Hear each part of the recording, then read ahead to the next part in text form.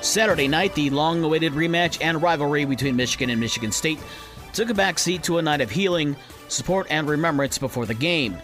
Michigan handing out shirts for the Maize Out against MSU that had messages of support for the MSU community. Pre-game moment of silence for the victims of last week's shooting, all while Crisler Center was lit up in green from the LED lights above and the LED wristbands handed out before the game. Even the Michigan Pep Band's excellent performance of MSU Shadows, the MSU alma mater, before the game. But the rivalry was back when the game tipped off. Michigan outscored Michigan State 12-0 over the last 110 of the game for an 82-74 win over the Spartans on Saturday night. Dug McDaniel had 18 points to lead Michigan, while Kobe Bufkin had 17 and Hunter Dickinson had 14. Joey Hauser had 20 points to lead the Spartans, while Malik Hall had 14. Michigan State will host Indiana tomorrow night at the Breslin Center, while Michigan will travel to Rutgers on Thursday. Sunday in the NHL, the Blackhawks climbed out of the basement of the NHL standings with a 5-3 win over the Toronto Maple Leafs at United Center. Patrick Kane had a hat-trick for Chicago. Away from the ice, Hawks captain Jonathan Toews is again out of the lineup for an indefinite period of time. Toews is dealing with long COVID symptoms and another bout of his chronic immune response syndrome, which kept him out of the lineup for the entire 2020-21 season.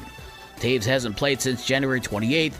He's in the final year of his contract and will become a free agent at the end of the year. GM Kyle Davidson says he's more worried about getting Toews healthy rather than moving him at the NHL trade deadline in less than 2 weeks. The NBA's All-Star Game in Salt Lake City was won by Team Giannis over Team LeBron, 184-175. Boston's Jayson Tatum had a record 55 points. In women's college basketball yesterday, number 10 Notre Dame beat Pittsburgh 83-43. Tonight, number 13 Ohio State is at number 12 Michigan at 7 o'clock. Ricky Stenhouse Jr. won the longest Daytona 500, 212 laps, by winning in double overtime and under caution yesterday. We've got a smattering of games in high school basketball tonight. On the boys' side, Berrien Springs will be at St. Joe as the Bears look for their 12th straight win. Our Lady of the Lake will be at Buchanan. New Buffalo is at Brandywine. Dowagiac travels to Coloma. Bloomingdale is at Decatur. Sturgis is at Edwardsburg. Kalamazoo Phoenix will be at Covert. Gull Lake at Battle Creek Central. And Portage Northern is at Parchment.